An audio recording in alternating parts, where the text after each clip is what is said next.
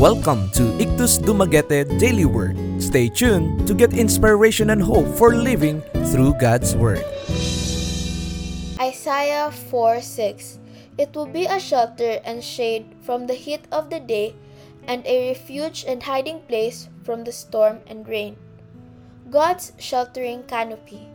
Summer brings some of the most extreme weather on the calendar. One day, it might be blisteringly hot, and another day might offer a severe storm filled with torrential rain and high winds. These ups and downs wear on our bodies and minds after a while, and we seek shelter in our homes where the climate is easier to control. Like extreme heat and rain, emotional and mental turmoil can make us run for shelter. A difficult work project, a recent loss, or financial problems might make you feel oppressed, as if you were stuck in a never-ending heat wave. A relentless series of small issues might add up to a big emotional storm. When things like this happen, physical and emotional shelter is needed. In today's verse, God promises to give us His shelter. His emotional, mental, and spiritual canopy won't stop all storms, but it will give us a safe place when they come.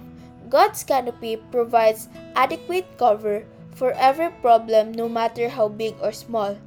If you are facing storm today, run to that canopy. Go to a private place, shut the door, and pray. Ask for an extra measure of peace and do things to facilitate it, such as listening to calming music or soaking in the tub. Meditate on verses or devotionals that focus on the fruits of the Spirit, particularly peace, self-control, and joy. Throughout the storm, periodically take this time for yourself. It will make facing the extreme weather in your emotional and spiritual life much more easier.